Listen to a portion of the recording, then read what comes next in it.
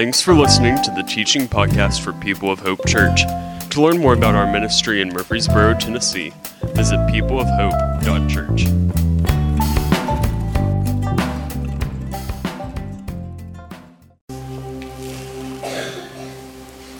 Good morning. Happy Thanksgiving weekend. Everybody doing okay? Have you moved on from Thanksgiving? Are you already thinking Christmas thoughts? It happens, doesn't it? It happens. And we may even have some of those folks in here in the room who started listening to Christmas music somewhere around mid-September. That's okay. That's all right. I love Christmas. I'm excited about that as well. But I'm so glad that you're with us for a very special kind of Thanksgiving weekend together as a church family. A lot of people are traveling, and we've got some guests who are in today who are visiting their family here in Murfreesboro. Welcome. We're glad that you're here. Kids are with us this morning in the gathering. We're so thankful to have our young ones here with us today. So glad you're with us as well. But this morning, we're going to jump into to a teaching today that's going to just challenge us one more time before we move full on into Christmas, this idea of giving thanks and what it is for us to be men and women of gratitude to God. I want you to think about for a moment what it would be like if a foreign army came into our country and somehow they were able to defeat our military, and then somehow they were able to capture a bunch of the survivors and then load them up on ships or airplanes or whatever and take them back to another country. Imagine just for a moment what that would be like to be a captive in that foreign land where you didn't speak the language, absolutely nothing was familiar. You had been probably defeated, and you had lost people you had loved, and you had known hardship and terror and death and loss and all kinds of awful things. And then you were just ripped from your home, maybe separated from your family, and you find yourself in a place where everything in you just screams, I don't belong here. This is not what I was made for. This is not who I am. This is not our land. This is not our people. This is not our language. This is not our food. These are not our customs. These are not our ways of relating to God. Imagine being in that kind of captivity. And that is where we're going to launch out of this morning in understanding our text today. A long time ago, the people of God began to stray from him. And it's also almost mind-boggling to think the God of Abraham and Isaac and Jacob. It's also almost amazing to even consider that people could walk away from him, but they did.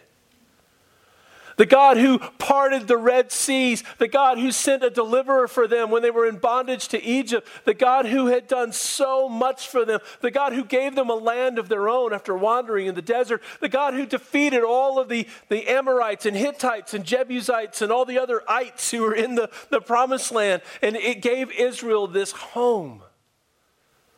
It's mind-boggling to think that they would begin to wander from the one true God who had been so good to them. But over time, they began, believe it or not, to worship idols.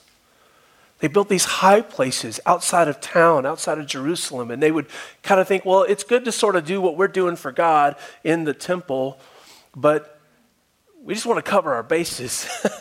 Some of these other people who live nearby, they're praying to some other gods, and this one's in the shape of a bird, and this one's in the shape of an animal, and well, maybe we should cover our bases, and we're going to build a little high place monument up here for this God, and another one for that one, and we're going to worship there, and we're going to worship there, and pretty soon we're just going to consider God, who we call God, Yahweh, we're going to consider him just one of many gods.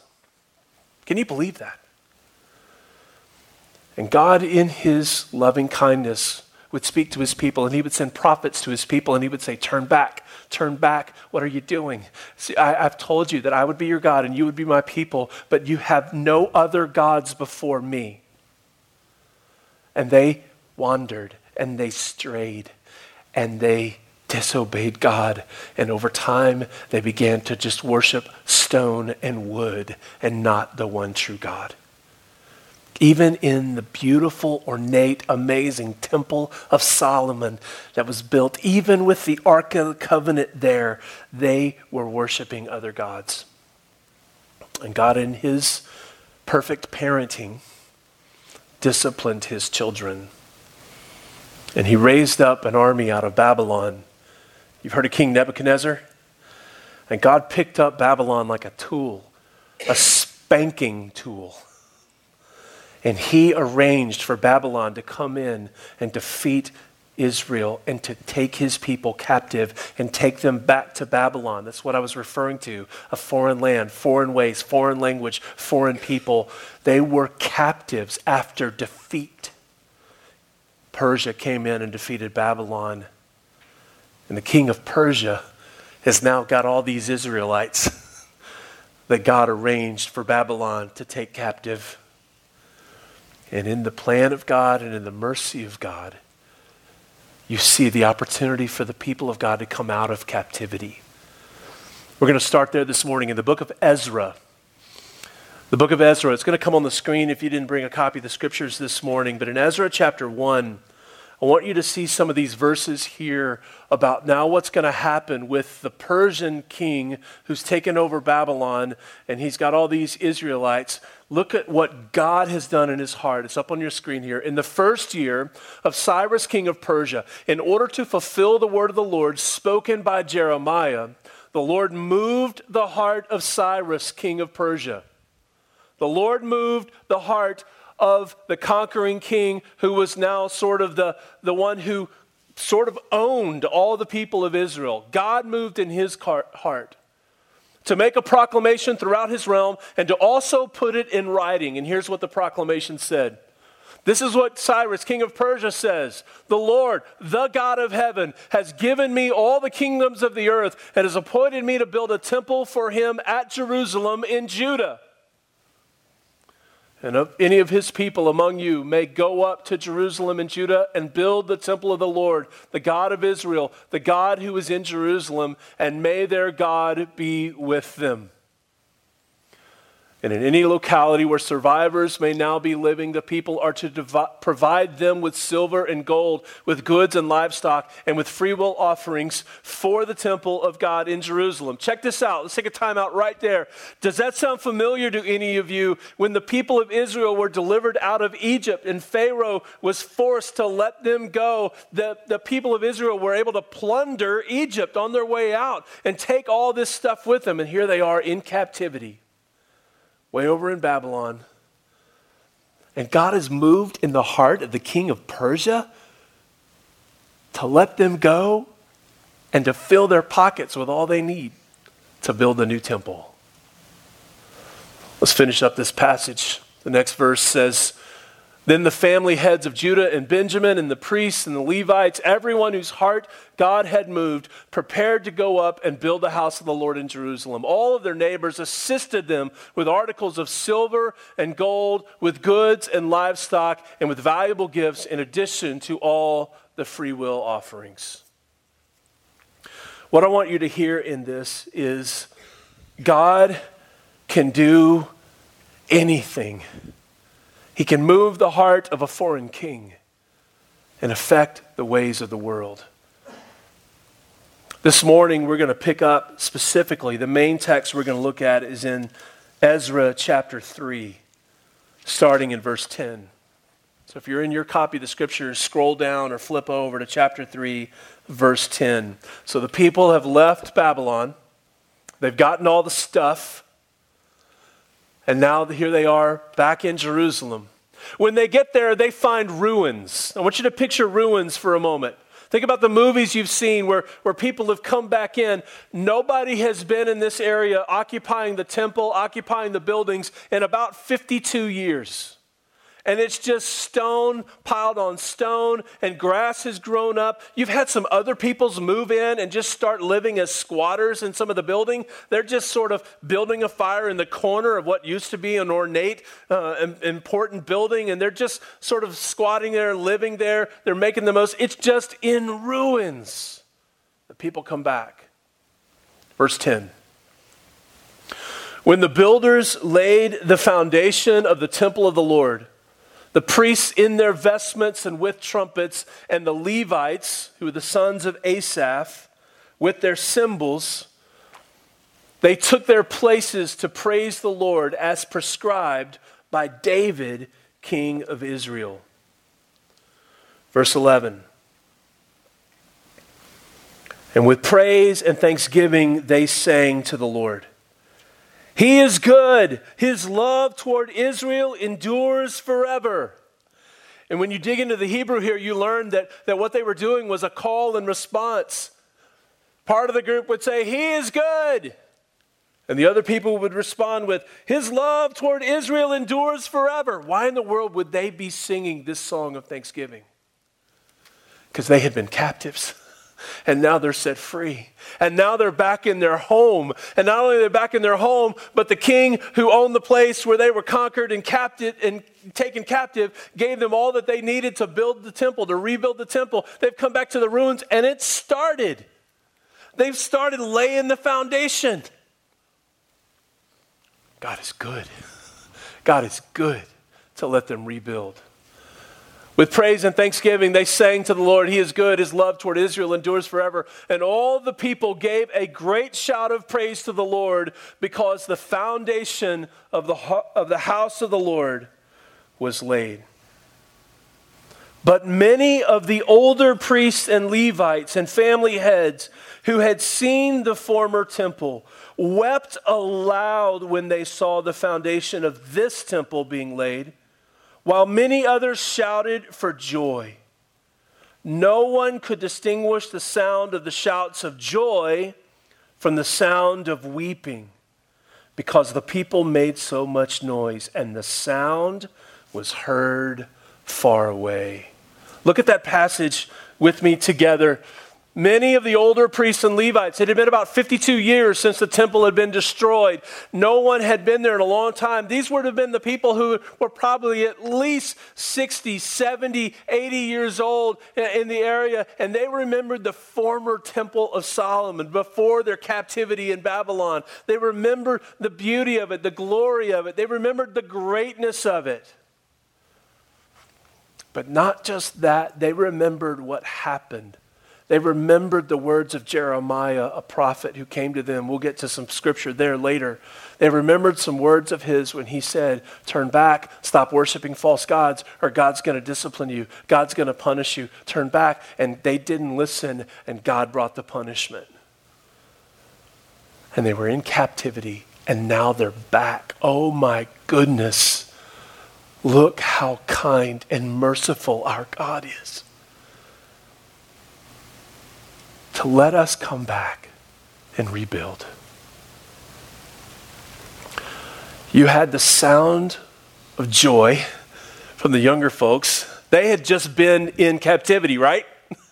They're like, this is awesome. This is amazing. This is so cool. We were just in Babylon, and then we got to take all the money on our way out for everything we need. Now we're here. We're starting something new. This is incredible. But then you had the older folks who remembered why all this happened.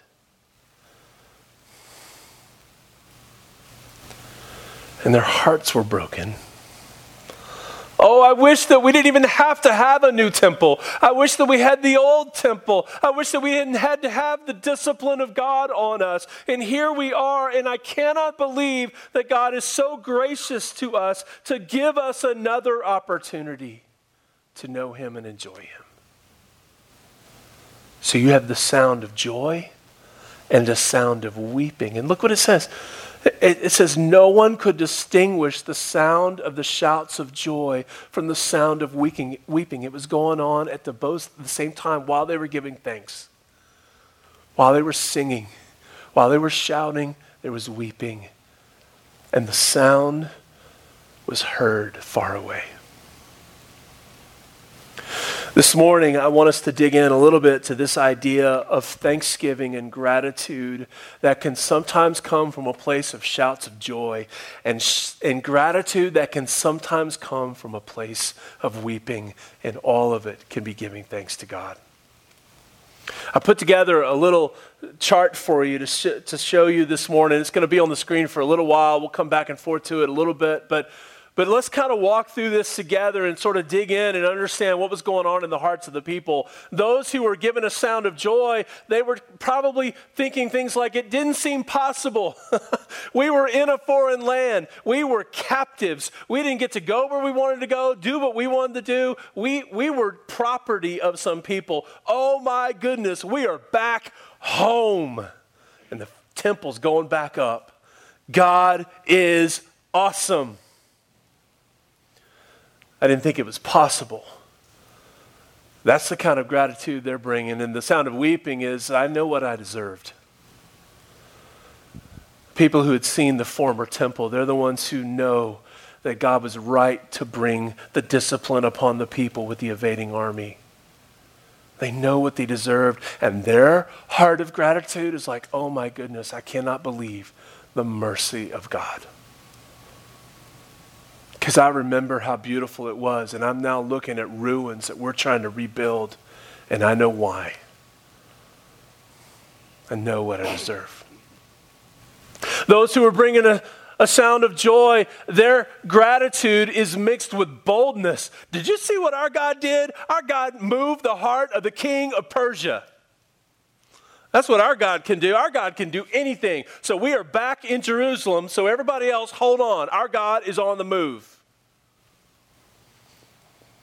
And those who were bringing a sound of weeping, their gratitude was mixed with a little regret.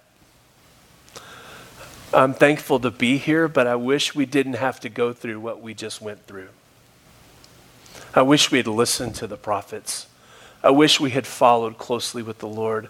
I wish we had destroyed those high places of false idol worship when we were told to. I wish that we didn't have to experience the loss and the heartbreak and the disaster and the captivity and the bondage. I'm so grateful to be here. But I know why we're here. And I know why we were there. Those in the sounds of joy, we're just thinking, man, our God is so powerful. Look what he can do. And those who are bringing the sound of weeping, thinking our God is so merciful. But there's gratitude in both of them. There's gratitude in both of them. Thank you, God, for being so powerful. Thank you, God, for being so merciful. I want us to look for a moment at some of those warnings from the book of Jeremiah. The first one is going to come up here in Jeremiah chapter 3. Here's a warning of the prophet Jeremiah to God's people. God said to him, go and proclaim this message toward the north. Return, faithless Israel. This is before the captivity, before Babylon came in. Return, faithless Israel, declares the Lord. I will frown on you no longer, for I am faithful, declares the Lord, and I will not be angry forever. Only acknowledge your guilt. You have rebelled against the Lord your God. You have scattered your favors to foreign gods under every spreading tree and have not obeyed me, declares the Lord. Let's look at the next one. God says this of his people. They have lied about the Lord. They said he will do nothing. No harm will come to us. We will never see sword or famine. The prophets are but wind, and the word is not in them. So let what they say be done to them. Therefore, this is what the Lord God Almighty says. Because the people have spoken these words, time out. What are the words they spoke? God will never punish us for worshiping false things. God will never punish us for disobeying him. We'll never experience the sword or famine. Because the people have spoken these words, I will make my words in your mouth, Jeremiah, a fire, and these people the wood it consumes. People of Israel, declares the Lord, I am bringing a distant nation against you, an ancient and enduring nation, a people whose language you do not know, whose speech you do not understand, and their quivers, let's talk about where their arrows are, their military might, their quivers are like an open grave. All of them are mighty warriors. And they will devour your harvests and food, devour your sons and daughters. They will devour your flocks and herds, devour your vines and fig trees. And with the sword, they will destroy the fortified cities in which you trust. Yet even in those days, declares the Lord, I will not destroy you completely.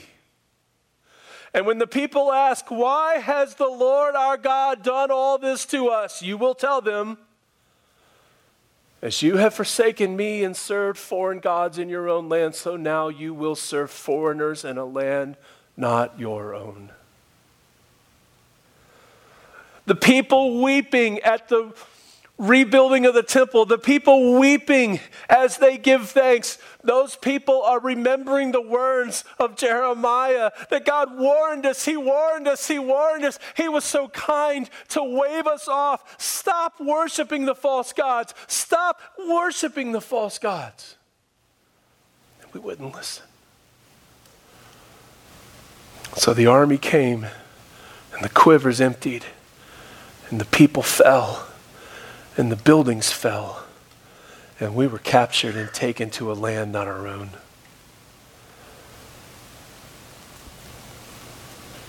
But now God's brought us back. How great is the mercy of the Lord for stubborn people. How great is the mercy of the Lord for rebellious people. Let's go back to our chart. That's what's in the mind of those who are weeping. Our God is so merciful. For those with sounds of joy, they're thinking, wow, God is doing something new. Look at that. The old ruins are being built upon. God is doing something new. Man, we were conquered by Babylon, but God has set us free. He has rescued us. God's amazing. God is doing something new. And then also, the people who were weeping, in their gratitude to God, we're thinking, oh, God is doing something new. On the ashes of my rebellion, God is doing something new. On the rubble heap of my stubborn disobedience, God is doing something new. Hallelujah. Glory to God. Our God is good, and His love endures forever. He's doing something new. And as I was writing this week and thinking about you guys, I was so gripped by this passage. I love for POH, for People of Hope Church. If you're new with us today, we're not even 4 months old yet as a church. We are just getting started. And for some of us, we're in a place of just going, wow, God is amazing. He is doing something new. There are shouts of joy. And there are others of us who are coming out of situations that were hard, out of other churches that were hard, out of moments that were really dark and difficult, and we're in the same mode, but with a little bit more toward the tears of thinking, wow, thank you, God. Out of dark, bitter tasting, ugly, hard, difficult things, you are doing something new. Glory to your name. And for People of Hope Church, let the sound of our gratitude to God include both shouts of joy and grateful weeping. Can you try to picture that moment among the ruins? The people have been back in the area for not too long. They were just getting all the instruments together and finding the priestly garments and putting those together and sewing those and making those and getting everything ready. They were finding the documents that they needed to find to know what the rituals were and the procedures were for the worship of God in His temple. And they were finding how they should do all those things and the songs they should sing and the words they should speak. They were finding it all in that time. And finally, they get it ready. But even on that day, as they're laying the foundation, the temple's not finished. It's just a few blocks on the old foundation among the weeds and ruins. But can you just imagine them in that moment going, hold on. God is so good. His love endures forever. And they're singing that back and forth to each other. And then there's shouts of joy. And then there's weeping. The shouts of joy are loud. And the weeping is loud. It is so noisy of joyful weeping. Joy and weeping. Joy and weeping. All in gratitude to God. It is so loud that it is heard far away.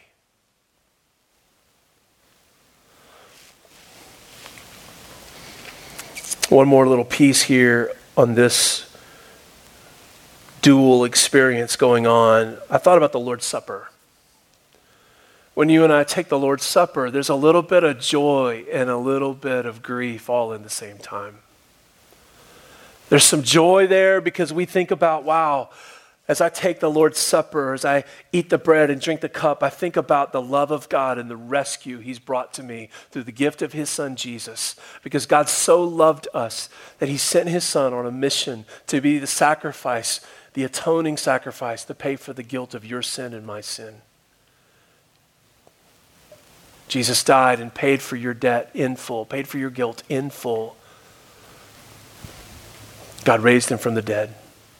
We celebrate the supper, this Lord's Supper, the eating of the bread, which represents his body. We drink the cup, which represents his blood. We do this because Jesus asked us to do this until he returns. But as we do so, there is a little bit of, yes, love and rescue. But at the same time, there's also a whole lot of, yes, thank you, God, love and mercy. Because I know what I deserved. I know what I deserved. I deserve to be the one punished for my sins, and yet you punished him who had no sin. I deserve to be the one to drink the cup of your wrath, but I couldn't. And so the only one worthy, Jesus, did it for me. I feel so loved by the kindness, the mercy, the grace of God. I know what I deserved. For those of you who are in rough days right now, for those of you who are in hard circumstances, maybe even your own sense of, man, I just feel like my life's in a pit right now. It's in a dark place, a dark spot, a dark situation. I want to encourage you today. I want to encourage you today that God is faithful to restore his people, even his rebellious people. And I want to say to you something with certainty, that if you belong to Jesus, that God will restore what has been lost and ruined and stolen. He might do it on this earth, but he will certainly do it in eternity. I'm telling you with certainty that our God will restore what sin has ruined. Our God will restore what sin has robbed from you. Our God will do that. I can't promise you it'll happen tomorrow. I can't promise you it'll happen while you breathe air on this earth. But I will tell you there will come a day when God makes all things right and he will restore to you what was lost. So hold on. Hold on. Hold on.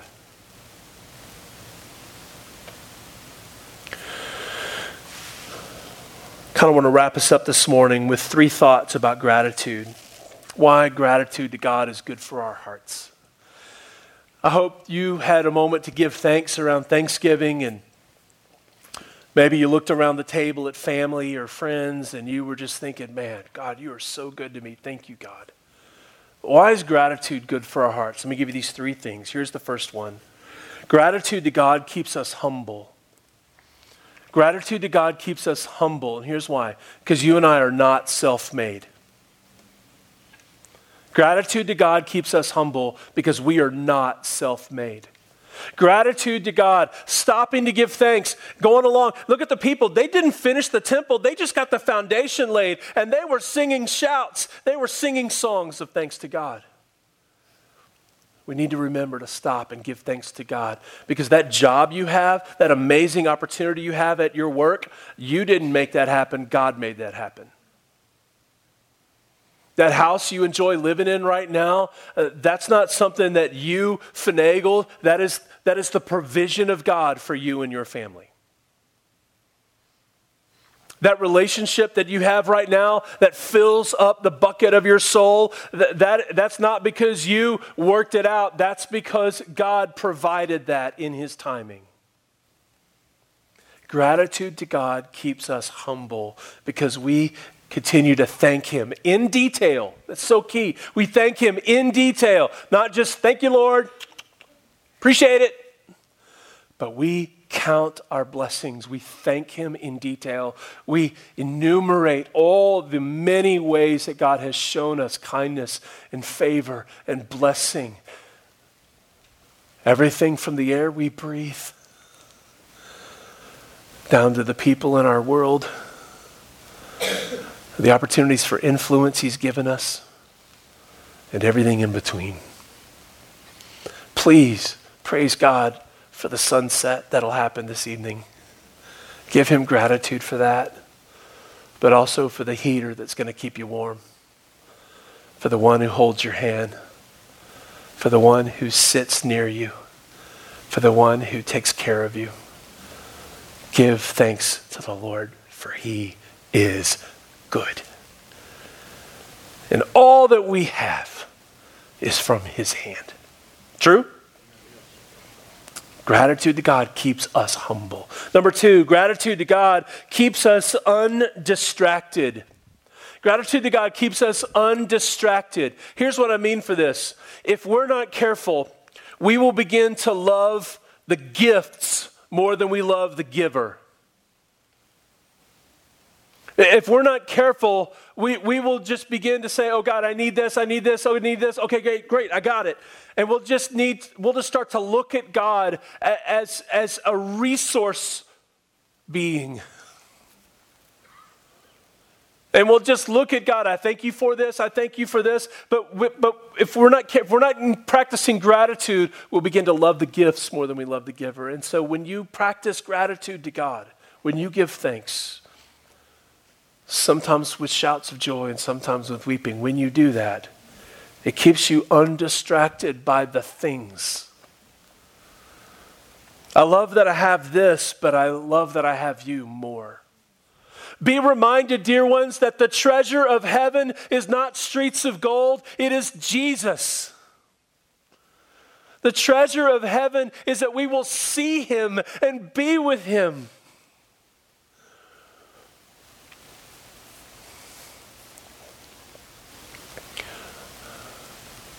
Practicing gratitude keeps that clear. Undistracted by stuff, even people. I thank you, Lord, for my wife. She's amazing, she's wonderful, but more than that, I'm so thankful to know you.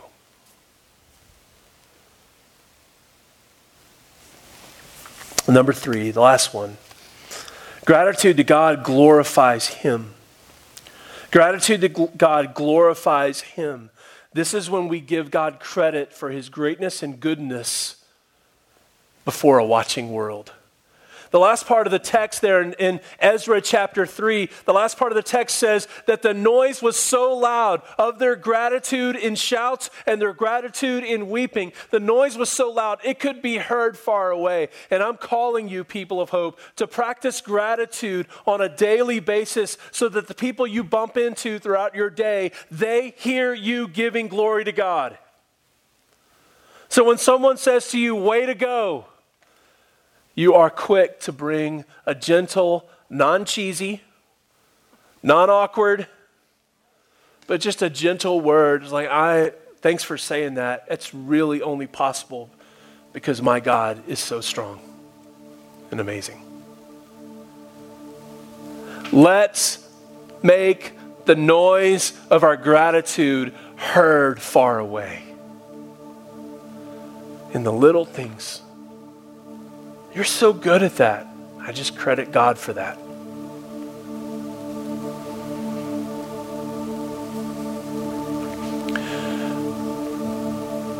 We don't thank God to pump up his ego. He doesn't need it.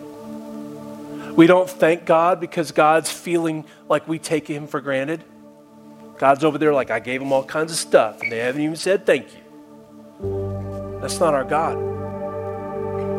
Our God is perfectly confident in his supreme self-sufficiency.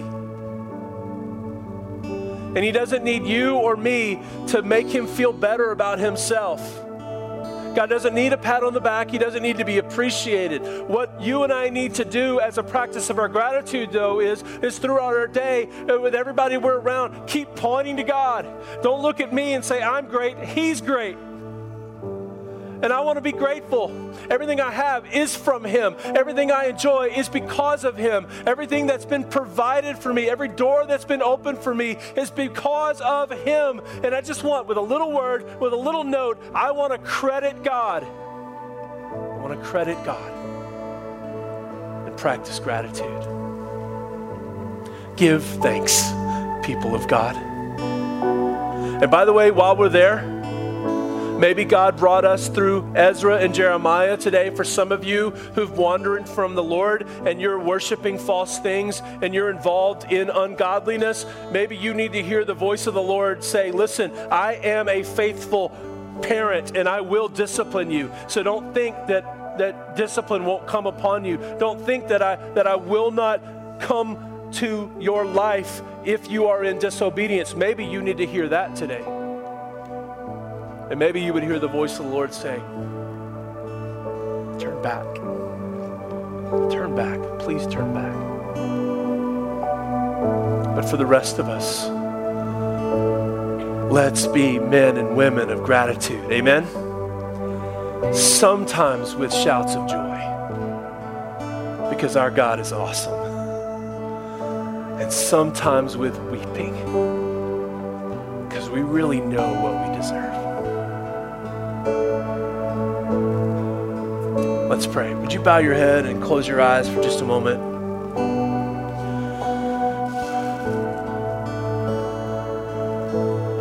Would you just take a moment to give thanks to God?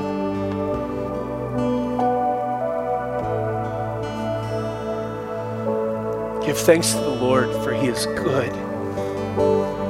Give thanks to the Lord. His mercy is new every morning. His grace is bottomless. Give thanks to the Lord. And some of you have squandered some things in your life, some years of your life, and you know what you deserve, but God's doing a new thing in you. God's giving you opportunity. God's blessing you. Give thanks to the Lord with weeping that God has been so kind to not turn His back on you, to love you, to welcome you, to provide for you. And others of you, you've been in a pit this year. God's delivered you. You didn't think it was possible, but God has. Give thanks to the Lord.